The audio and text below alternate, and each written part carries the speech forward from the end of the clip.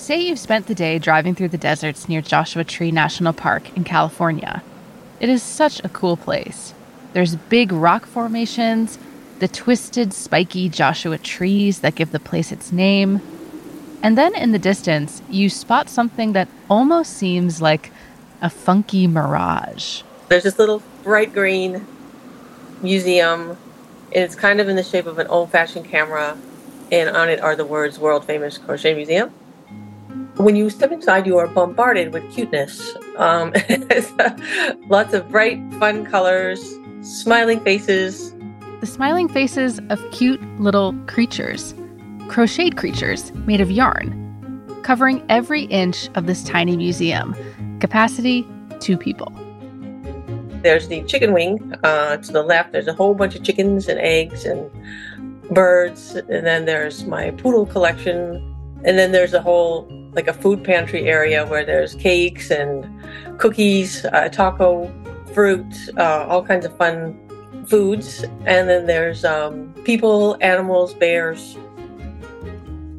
Somebody even made a replica of the Crochet Museum.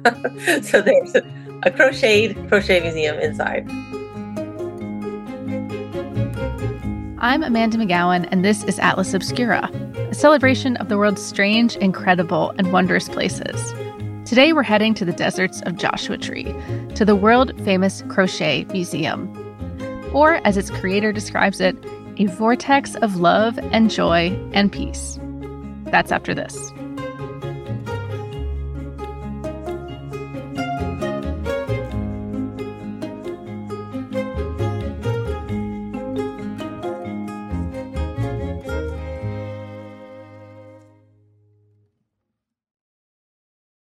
When was the last time I took a road trip? How many national parks could I hit in 2 weeks? What about hotels?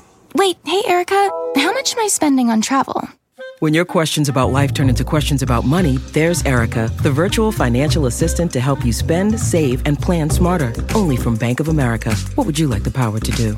Erica is only available in the English language. You must download the latest version of the mobile banking app, only available on select mobile devices. Your chat may be recorded and monitored for quality assurance. Message and data rates and additional terms may apply. Bank of America N.A., member FDIC.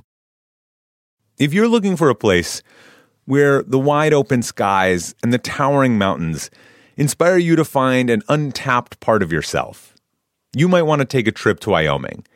It's a place where bold, curious spirits forge their own way on all types of adventures. There is no shortage of iconic, expansive landscapes out there. You can discover breathtaking hikes, stunning state parks, authentic Western culture, and other historic sites, along with the tales of famous outlaws like Butch Cassidy and pioneers like Buffalo Bill Cody. The truth lies west. Discover yours at travelwyoming.com.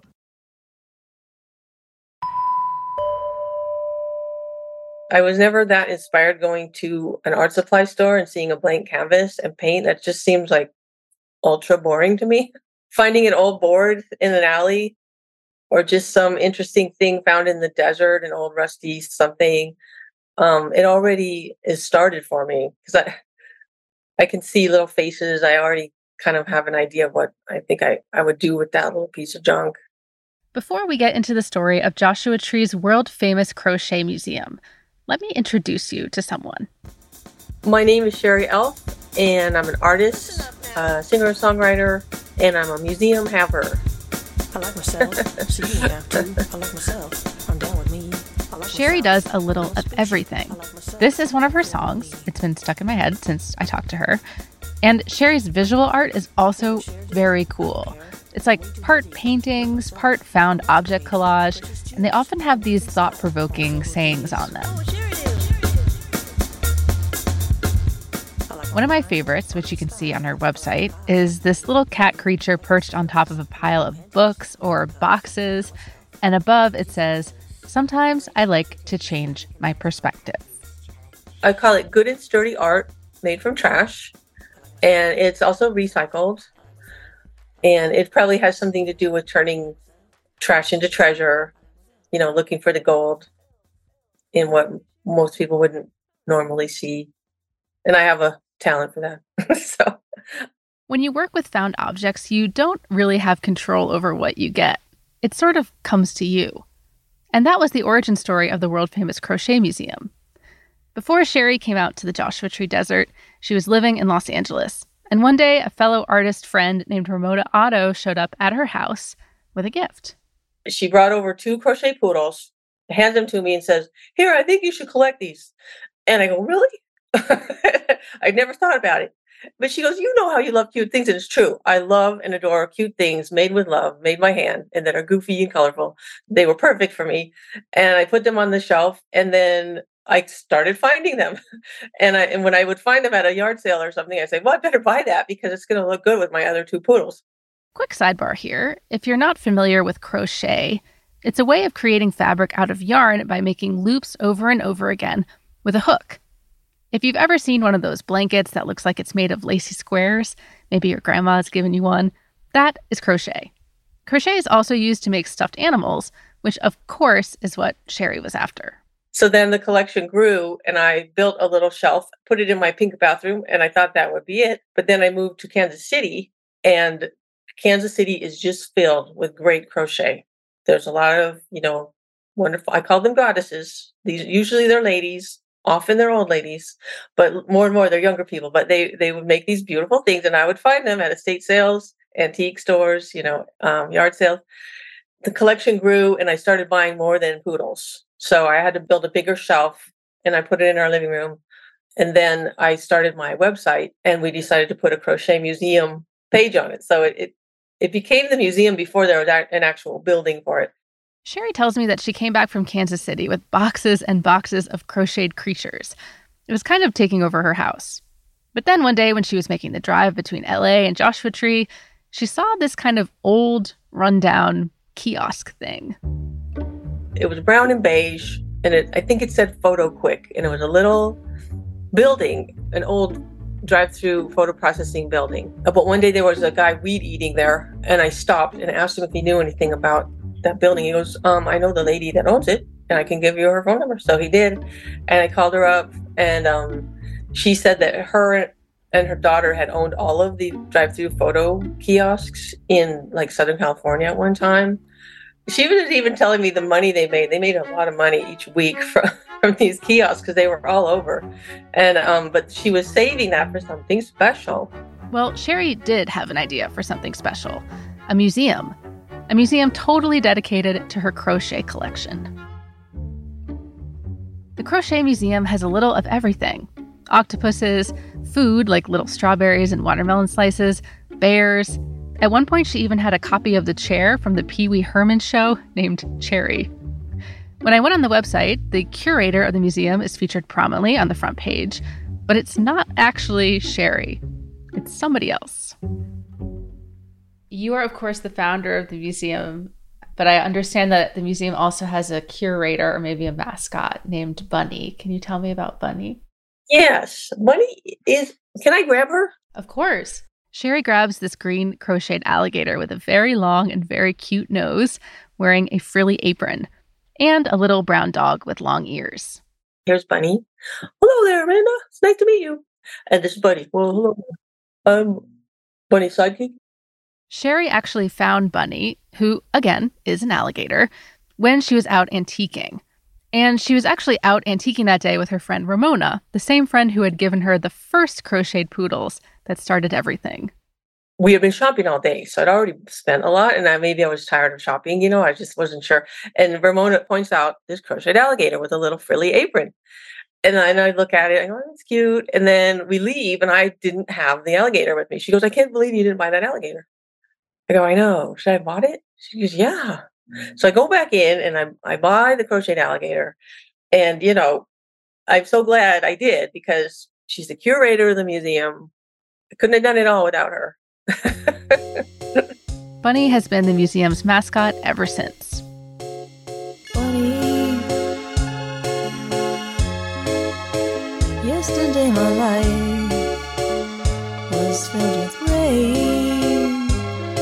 We both believe, me and Bunny, that all the love that was put into each item, because most crochet items were made with love. And most people who are crocheters know it's hard to get what you put into it. The time you put into a crochet piece, it's hard to ask for that money and get it. And so we value all of the love that was put into each piece. And we think that each piece resonates that love.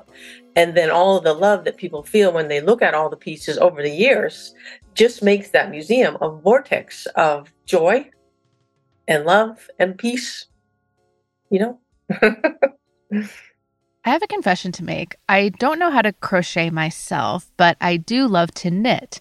And I've always had a little bit of crochet envy. In knitting, you work with 2 needles, one in each hand, and you work back and forth in rows. It's pretty regimented.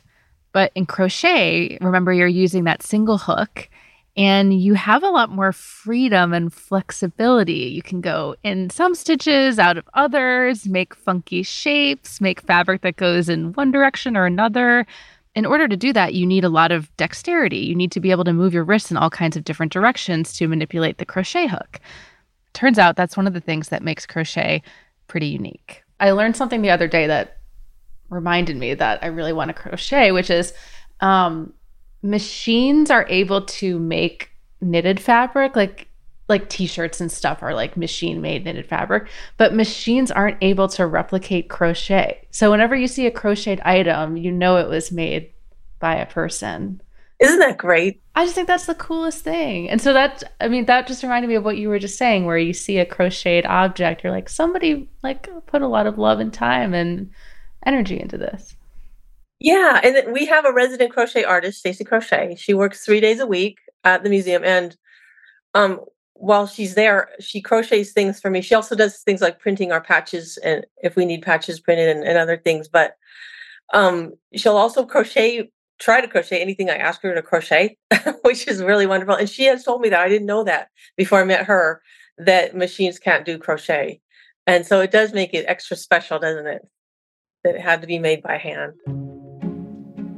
The world-famous Crochet Museum began on Sherry's bathroom shelf. Then it became a page on her website. And now the name for the place, World Famous, is actually true. Since Sherry opened the kiosk back in 2006, she's had visitors from all over the world. How do you see the Crochet Museum in your art practice? Do you see like kind of linkages or connections?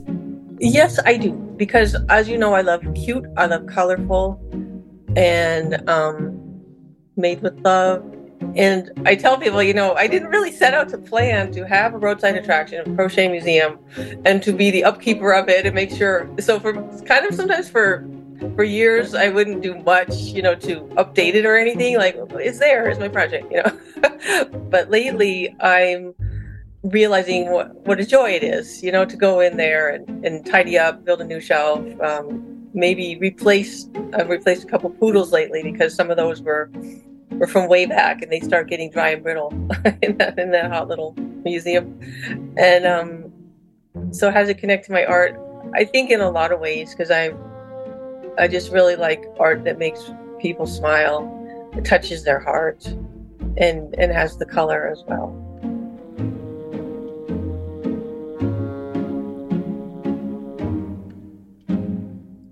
The world-famous Crochet Museum in Joshua Tree is open every day from 10 to 6. And Sherry told me she actually recently found out that the owner of the land the kiosk is on wants to sell. So she's hoping to find a business partner or a new location. If you have any ideas for her, we'll link to her website. Check it out.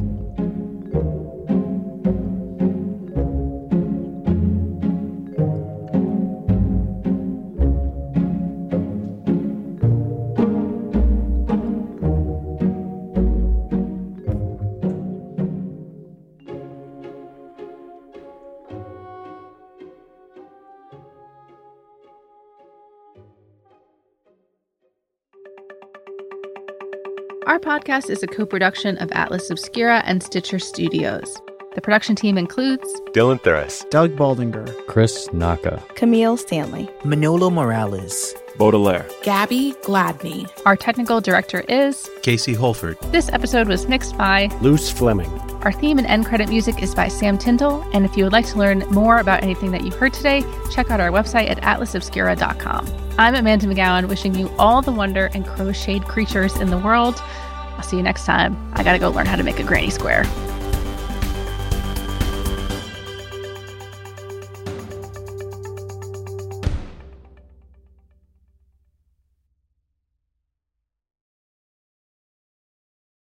The world isn't wide enough for those with an insatiable desire for discovery. The all-new 2024 Lincoln Nautilus Hybrid SUV offers the power and freedom to explore further and deeper than ever before. Intuitive, smart features ensure that you're always connected to the road ahead. Inside, a thoughtfully designed cabin immerses you in a universe that is all your own. The larger-than-life panoramic display spans the entire width of the cabin. It's customizable and interactive. Drivers can even personalize their backgrounds with a series of nature-inspired themes. This vehicle signals the arrival of an exciting new chapter for Lincoln. Discover more about the 2024 Lincoln Nautilus at Lincoln.com.